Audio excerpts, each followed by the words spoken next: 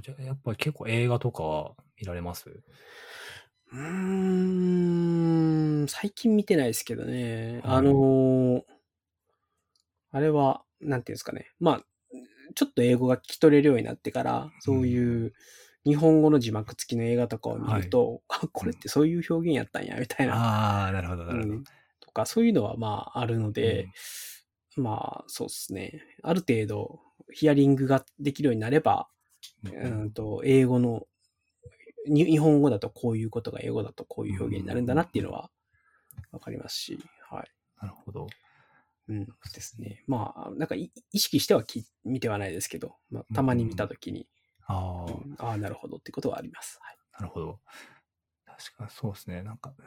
英語読習法に、確か映画をなんかすごい、映画を見て、多分映画だとニュアンスとかが多分映像もあるんで、伝わりやすいから、うん。それをで学ぶといいみたいなことは確か。よくうん、言われるのが、はい。英語字幕で、うんうんうん。映画を見ろっていうのは、やっはい、はい。ぱり日本人って英語の音を一切うん、無視して日本語の字うん、う幕だけでん、読めちゃうみたいなのがあうって、ん、それは、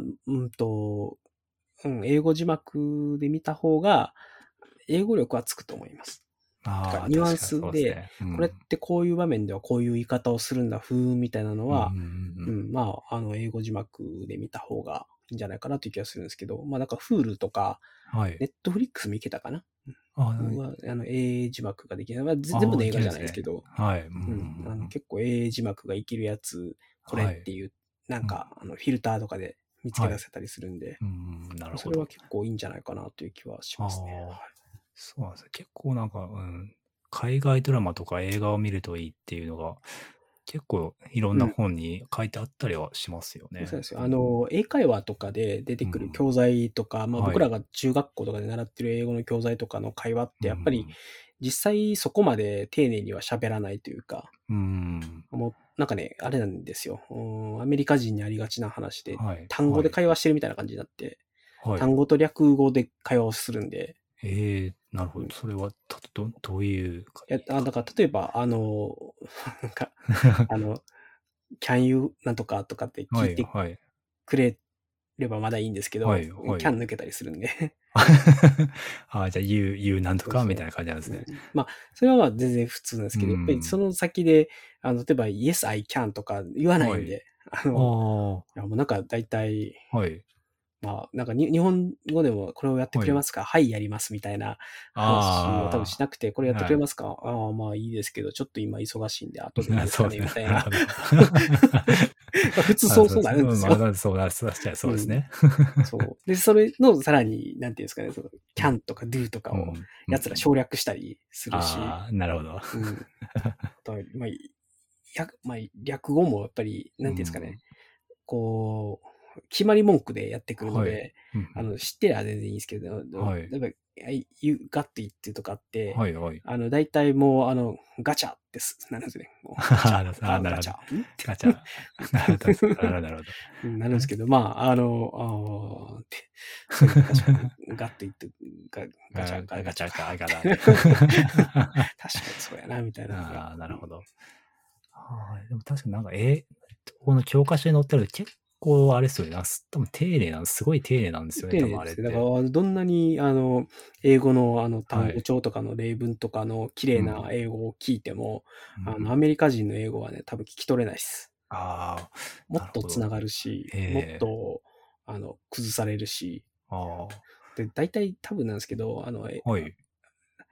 僕らが日本語をそんなはいはい。にちゃんと学んでないのと同じうんうで、んうん。綺麗な日本語って多分あるんですけど、綺麗な日本語使あわないじゃあ、はい。ないですか。うん、そうですね。マジでみたいな。うんすぐそうん。れ済ましちゃったりして、そのマジではどのマジでみたいな、うん、そう、なるんですよ。だからそれと同じことがやっぱ英語でも起きてて、ああ、か。そう。なんで、まあ、やっぱりニュアンスで聞き分けるみたいなことをやろうとしたときに、多うんう分映ん。画みたいなものとか、どんうんうなにんうん。日本語の、はい。なんつう日本語じゃないか、英語の勉強はい。用の教材を聞いてても、そこは身につうんうん。かないので、ああ、そうですよね。確かに。多分ベックさんと例えば多読っていうんですか、そういうのって特にはい。されたことってあります？多読っていうのは英語のですか？英語のペーパーバックとか、そういうのってどうですか？読まれいやたりしてます？まあ、多読っていうか、今だと業務で日々多読なので、確かに。なんか、そっか、ただね、そうですね。分かったことが、はい。そんなに長文を読む機会がないんですよね。あ長文読むにしてあ、も、はい。時間制限があるわけじゃないし、うんうん。割と、やっぱり僕らがやるテクニカルのドキュメンはい。トって、うんうん。大半は日本語で意味も知ってるんですよ。だから、全く知あらないあ、はい。文章を急に読うんうむってことがないんので、うん。うんそういう時にやっぱり、TOEIC とかで全く知らうん。ない分野の全く知らない文章が書かれてたりするああ、なと、るほど。これはなんだろうな。やっぱり、そうじゃない、なんていうかな、自分があらかじめ知識のネットワークを持っているやつを、うんうんそれと照らし合わしながら読むのに比べて、やっぱりうん。全く知らない文章を読むのはすごい苦手っていうのがあって、ああ、そういう意味での多読って実はできてなくて、だから、うんうんうん。あくまで仕事で自分がもうはい。日うん。本語で今までやってきたことにああ、関連していることとか、うんうんうん。そういうものを、日々英語で読んでるって感じですね。うんうん。ああ、でも確かに、ある程度知識がある分野なら、英語でも類推っていうんですかね、そういうのを聞き交わせながら、こう、読んだり、聞いたりってできそうですね。うん。うん。なんで、やっぱり仕事でやってる分には、うんうん。多分英語力って、本当の英語力みたいなものがなくっても、うん。自分のビジネスサイドの知識で補ったりとか、はい。あの、ある程度の基礎的な英語力と、自分の経験と知識と組み合わうんせて、うん。うん。なんとかやっていけるっていうのがあるんですけど、全くそういうのじゃない分野に行った瞬間に、はい。馬脚を表すみたいな感じですね。なるほど、ほんとね、いや、はい。この前、トイックの点数720だっはい。た時にね、いやーと思って、おかしいなーと思って、仕事の英語で困ってる気せえへんねんけそうどな、ですよね。みたいな。なんかそうさ、すごい不思議ですよね。だからやっぱ、そっか、やっぱり知らないところでも、そうか、トイックは要求されるってことなんですね、きっと。やっぱり、いや、トイックが全部 IT 系とか、う僕のん。テレコム系のうんうお話でん固めてくれたら、多うん。は分い。900点くらい取れる気がするんですけど。そうですよね。絶対そうですよね。それは間違いないと思います。そう。だし、やっか。ぱり、なんか英文のやりとりとか聞いてても、はい。割とトイックって引っ掛けてくるんですよね。だから、ちゃんと英あ語が聞き取れないと、あ、はい。類推でやっちゃうと結構ダうんうんうメだったりするけん。ど、でそんな引っ掛け日常的はい。にしてこないんで、ああ。伝えるためにそうですよね。伝えてそうですね。うくるんで、ん。あとは、完全に英語ネイティブの人ってそこまで多くないんですよね。だから、インドのうん。人とかって、はい。当然、なんですかね、大学、あそこはもううん。全部英語なうん。んですよ。ああ、なるほど。で、日本人と違って、英語を使う機会っていうのは大学生ぐらいの時にう非常に多いっん。ていうのが、彼にとってのアドバンテージなんですけど、でも、本来の母国語はヒンディー語とか、うん。うん、タミル語は違うな。はい。なんか何個かあるんですけど、何個かってはいはい。いっぱいあるんですけど、はうん。い。あそこそうですね。インドはすごそうです。そうなんですよ。だから、彼らも英語で伝わんねえと思ったら、急にヒンディーに変えて、わーって話おお。をして、はい。で、ごめん、今ちょっと、ニュアンはい。ス伝えなかったからヒンディーでやうった、みたいん。なこと言われて、俺も日本語でやることあるからわかうるよ、気分みたいな。ん。で、なるほど。英語でなんて言ったか教えてっうん。ていう。なるほど。ちょっとヒンディーでそなんて言ったかって。う。そういう場合って結局、インうんうん。ドの人たちも、やっぱり英語よりもヒンディーの方が得意っていう感覚があってやってるので、ああ、なるほど。うなんか、ん。うん。そういう人たち同士で仕事をするときって、うんうん。割と英語をちゃんと伝えようとする努力をするうん。というか、ああ、そっか。うん、確かにそうですね。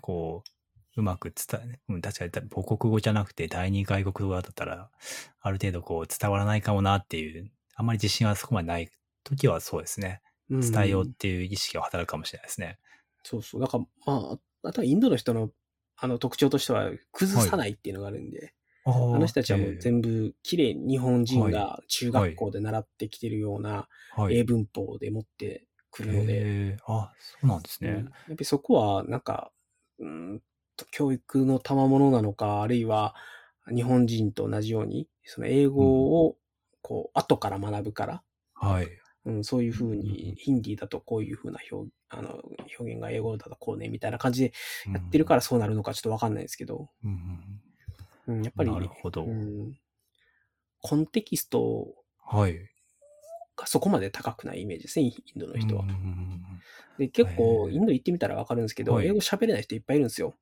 ああ、そうなんですね。うん。へえ。タクシードライバーは、はい。かなりの高確率で英語喋れないんで、ああ、そうなんですね。ああ、やっぱりそうそう。そこは、そっか、やっぱり大学からだからっていうところなんですかね、やっぱり。要するに大学行ってる人はみんな英語喋れるんでうすけど、そうじゃないとん。喋れないとか、喋れるんだけど、今まであんまり英語でビジネスやる機会うがなくて、ん。片言の英語しか喋れないとかって人は、だはい。から日本人と同じような感ああ、覚の人確かにたちもいっそうですね。うん、ぱいいるんですよ。うん、うん、で、うん。人口が多いので、はい。絶対的にそのインテリ層と呼ばれるような人たちはみうん。んな英語喋れるんですけど、なるほど。多分人口の8割、9割ぐらいはい。は、なんていうんですかね、英うん。語が喋れないか、はい。多少は喋れるぐらいの人たちうん。ああ、なんですね、なるほど。そこは。はい。そっか。なるほどな。いや、面白いですね。インドはそっか。インドもやっぱり、インドの人もってなんかイメージ的にペラペラなイメージありましたけど、そうか、そうですよね。母国じゃないです。母国語じゃないですもんね、だって。そう、インド行ったうん。らわかりますけど、英語喋ってる人、街中にいないですから。あみんなあ。ヒンディー語っていうか、そこうんうのん。ローカルの言葉使ってるんはい。で。うん。そっか、そりゃそうですよね。うん。だし、日本人もそうですけど、インドのはい。人が英語で喋ってる時についついインうん。ド的なやつが はい。は出てい。くるんで、なるほど。有名なやつでいけば、はい。そうですね、インド人で首をこう横に振るんですよ。なんかこう、すごいインド映画っこう、ぽい、ですね。今ちょっと多分今これ音声で聞いてる人わかんない音声けど、だと伝わらないあの、ですけど、すごい、なんあの、ていうんですかね、バブ首をルヘッドってこう、いうんですか、はい。よくアああ、メリカのアメリカの野球選手が大リーグ、やってるような、そうそうそう。あれですね、首振りあんな人形みたい感じで首がな。はい。震えるんですけど、うん。で、あれなんでか、あれ何かっはい。ていうと、あれははい。なんていうんですかね、日本語で言うとうなずきなんですよ。うんうんああ、っていう。そういうことなんですね。うなずきなんだ。そうなんですよ。なるほど。うなずきって世界ほぼ共通なんですけど、はい。インドの人は横に振るんで、ああ、だからへえ、な日本人でそれるほどなるほど。やられたら、はい。あれなんか、わからんのかそうですね。なみたいな。否定かなみたいな はい。感じで思うんへえ、ですけど、そうじはい。ゃなくて、すごいうなずきながらめっちゃ感心しながら聞いてるとめっちゃ首横に振るんで、ああ、なるほど。そう。へえ、面白い。そう。で、あとは、ティケとかね、聞け。はい。ティケは、ヒンディーで、イエス、はい、ぐらいのイメージかな。ああ、うん。なるほど。まあ、日本人が相槌ではいはいってうん、うん、いううん、感覚うん。でティケって言ってくるんで、最初はああ。なんやろティケみたいな。確かに。そう。なるほど。それがあれですね。ちょっと英語の中に入ってくるってそうことですか。そうそう。なるほど、なるほど。で、ティケって何って聞いたら、ああ、そうイエスぐらいの感ああ、覚みたいなるほど、なるほど。な感じで教えてくれて。なそう、とか、語尾になっていうのがついたりするんですけど、ああ、ああ、なって、それも、なんかなんかね、はい。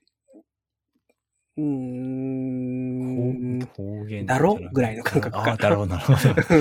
なるほど、なんかなるほど。ちょうどいい日本語は、はい。なんとかなんとかなっていう感じで、ああ、あれです。押してくる感じなんですよ。あ疑問文まではいかないんだけど、だろみたいな、俺あ、はこうだと思う。だろみたいな感じで、なっなるほど、なてこうるほど。あ言っれですかね。てくるっていう。だろうとか、じゃんとか、そういうイメージそうそうそう、ですかね。そんな感じでああ、すね。なるほど、なるほど。っていうのが英語でバーって喋った最後になって言われるから、ななんて、って何みたいなんて、なるほど。な。はい。だから、まあ、そう。日本人が英語喋ってるときに、はい。っていうのもうんうんうん。よくあるんですけどね。はい。ああ、確かに言っちゃいますね。なるほそう。ど。確かにそれも聞いてる側からしたら、ってなんやねんってなりますよね、きっと、そしたら。そう。あれと一緒ですね。はうんうい。んうん。結なる構、ほど。はい。面白いですよ。そう、いろんな面白国の、いですね。なるほど。英語を聞いてると。うんうんうん。で、やっぱり、一番苦手なのは、はい。実はオーストラリアなんですよ。英語がってことですか？英語が。英語が。そう、まず、ネイティブなんですよね。はい。で、訛りが強いんですよ。はい。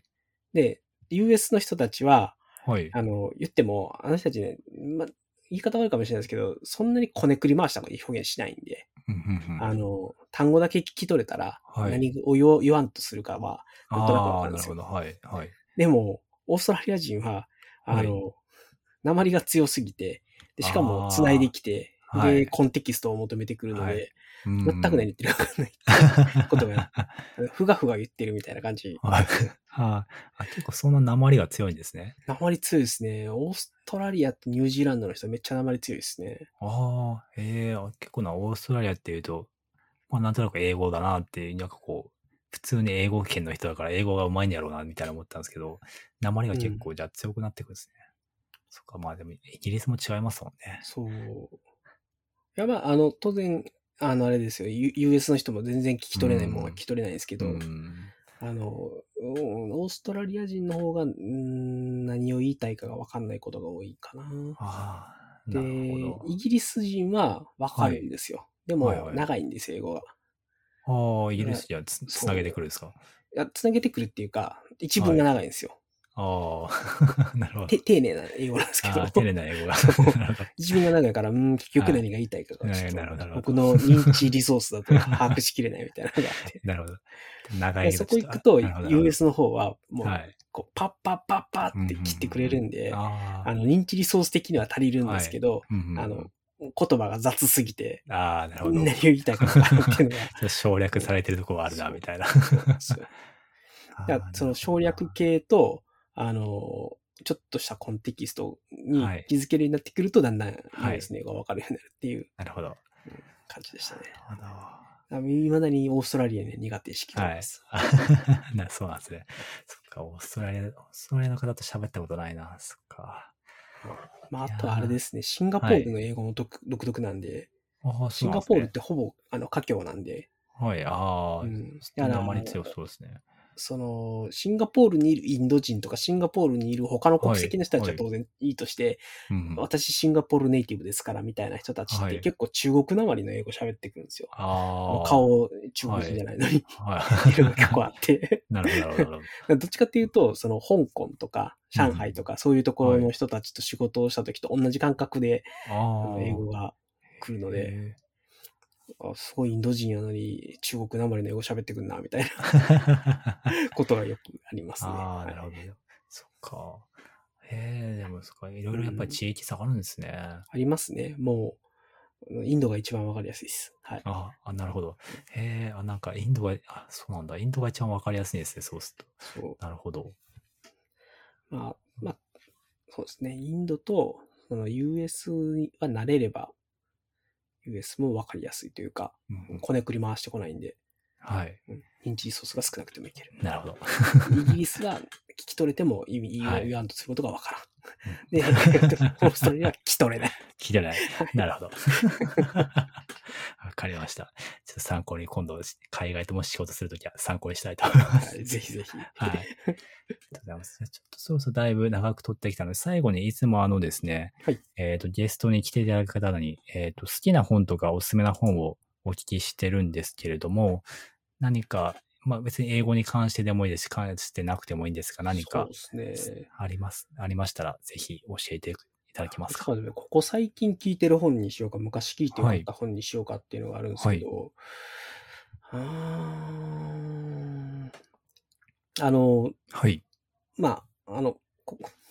いいか。ここ最近聞いてる本が、今日は歴史にちょっと寄っちゃってて。そうですね。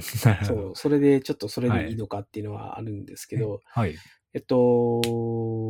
いろんな、そうですね、自分が今まで読んできて、一番自分の人生に役立ったなって思う本をあげるとすると、ちょっと待ってね、書籍の名前がパッと出てこないな。やっぱりライフハック系ですか？タスク管理系ですか？いや、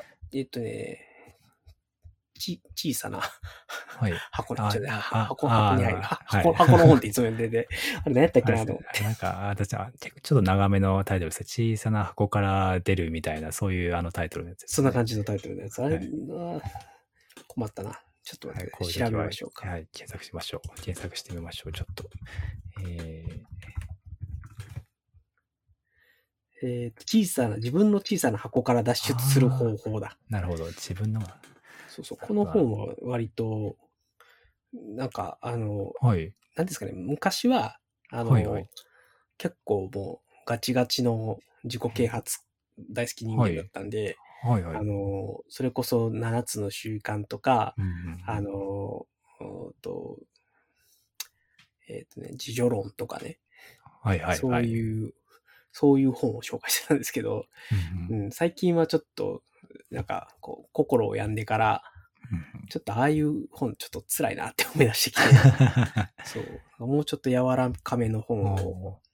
なるほど。そういうことは柔らかめの本なんですね。これ、ちょっと私読んだことないんですけど。柔らかめというか、そんなにむちゃくちゃ自己啓発って感じじゃなくて、なんか、ちょっと一歩引いて、他の人と、自分が、なんかそういう、こう、箱に入ってるっていう状態になってしまうと、コミュニケーションはもう 100% 成り立たなくなるので、箱に入ってることに気づくっていうのが大事だよっていう。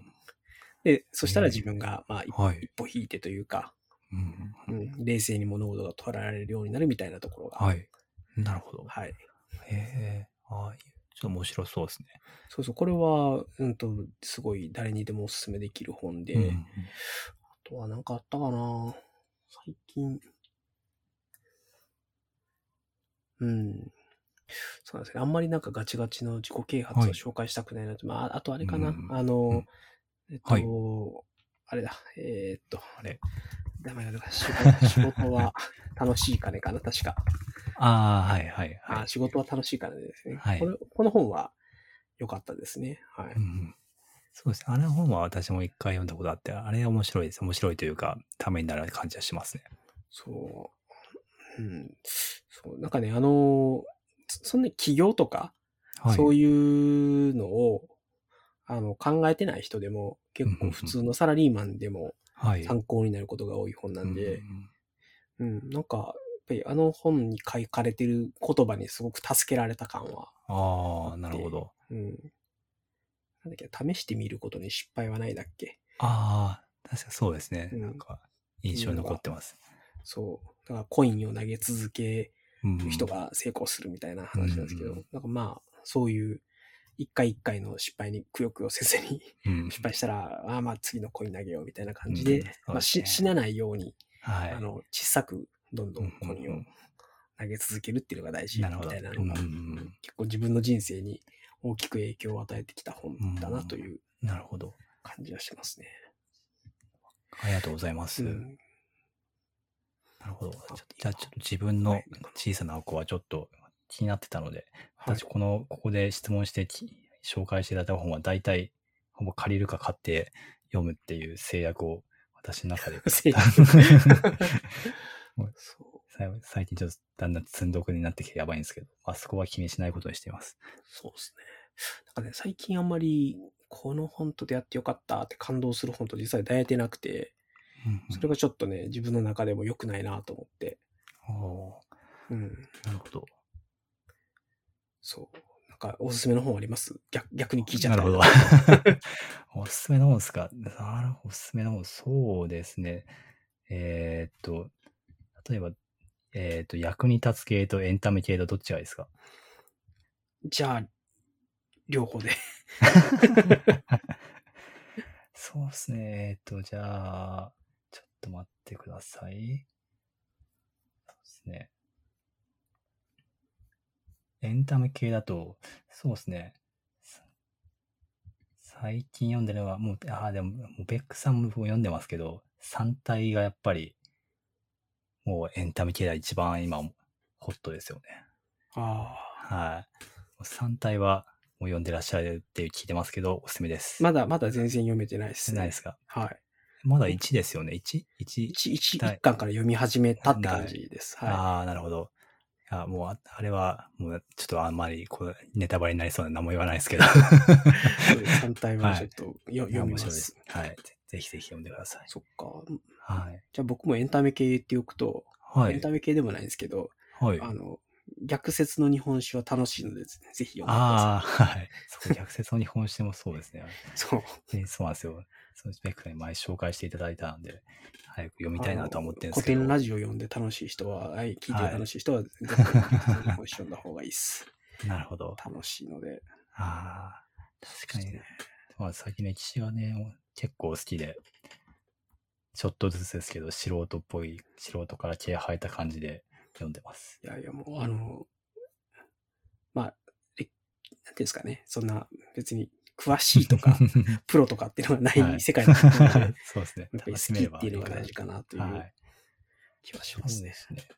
あとは、じゃあ。役に立つ系は役に立つ系で、じゃあ、そうですね。最近読んだ中だと、役に立つ古典っていうのがあって、はいはい。NHK 出版の、なんですかね、結構短めの本で89ページとかそういう本なんですけど、はい、そういうので結構面白くて、なんて紹介したらいいのかな。古典の中を結構新しく解釈して現代のなんていうか、役に立つ形で紹介してくれるというか、そういう話というか本で、誰だか脳学士の方が多分読んで、本書いてて、そこは結構、こういうことだったんだ。中庸とか、あとは、温故知新とか、そこら辺の、はい、話があって、温故知新の間に、ちょっと読み方わかんないですけど、漢字は前は一文字あったとか、漢字は前は違ったとか、そういう話ですね。はい。それは結構面白かったんで、そこはおすすめでございます。ありがとうございます。ちょっと読んでみよう。そう。全然関係ないですけど、はい。中道ってあるじゃないですか。中道、はい。中道。はい。いや、釈迦っていうか、あれです、はい。中道行くっていうのがあって。はいはいはい。いや、なんか、それに釈迦が至った経緯が、はい。超七肉林の贅沢と、はい。とんでもない苦行、両方体験して、はい。そんな両極端ではない、ちょうど真ん中ぐらい、ほどがいいっていうので至ったっていう話を。そこに至るためにちょっと、プロセスがそういう話があったなって思いまして、ちょっと中庸とは違うんですけど。なので、その中道ちょっとだいぶ難しいですね。両極端に振った上で最終的にたどり着く境地ってことですよね。そうなんですよ。社会がたどり着いた境地なんで。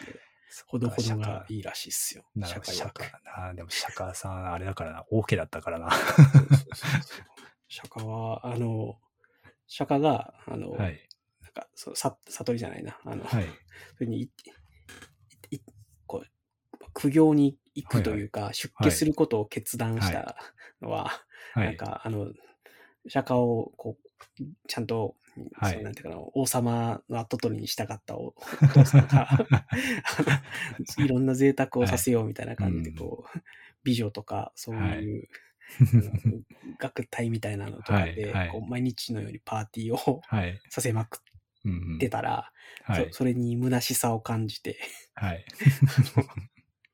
最後、みんな、釈迦がもうその途中で、面白くないって言って寝てしまったら、周りの人たちが寝て、で、釈迦振って目を覚ましたら、もうみんなあられもない姿でその場で寝てて、あんなに華やかだった人たちが、こうもなってしまうのか、みたいな。なるほど。要は無情だって言って、嘆いて出家を決断したみたいな。とかね、そういうのも、いや、多分ね、正しくは違うんですけど。冷静になっちゃったんでしょうね、そこで。なんか、そういう話も、できると楽しいなって最近思いながら。なるほど。じゃあちょっとあと続きの話をちょっとじゃあ、この後ボーナストラックとるので、ちょっとそこでお話ししましょう。了解です。はい。はい。じゃあ何か、最後になるんですが、告知とかもしあれば、はい、ぜひお願いします。そうですね。特にイベントとかは今のところ計画してないので、いつも通りではあるんですけど、ブログのハックスオクリティブライフっていうブログと、あとは、そうですね、最近ちょっと YouTube もまた上げ出してるので、YouTube、ポッドキャストをやってるので、よろしければそちらも見ていただけると幸いでございます。なるほど。では、ポッドキャストの概要欄の方に貼っておきますので、お聞きの方はぜひ、チェックしてみてください。はい。ではですね、今回は、ベックさんにお越しいただきまして、最後、ちょっと、告知で言いますが、独学ラジオですね、お便りフォームはですね、ツイッターで、ご意見、ご質問、ご感想など、募集しております。もしツイッターでつぶやくときはですね、漢字で独学、カタカナでラジオで、タグをつけていただけると幸いです。はい。というわけでですね、今回は、ベックさんにお越しいただきました。今回、長い時間ですね。ありがとうございました。ありがとうございました。す。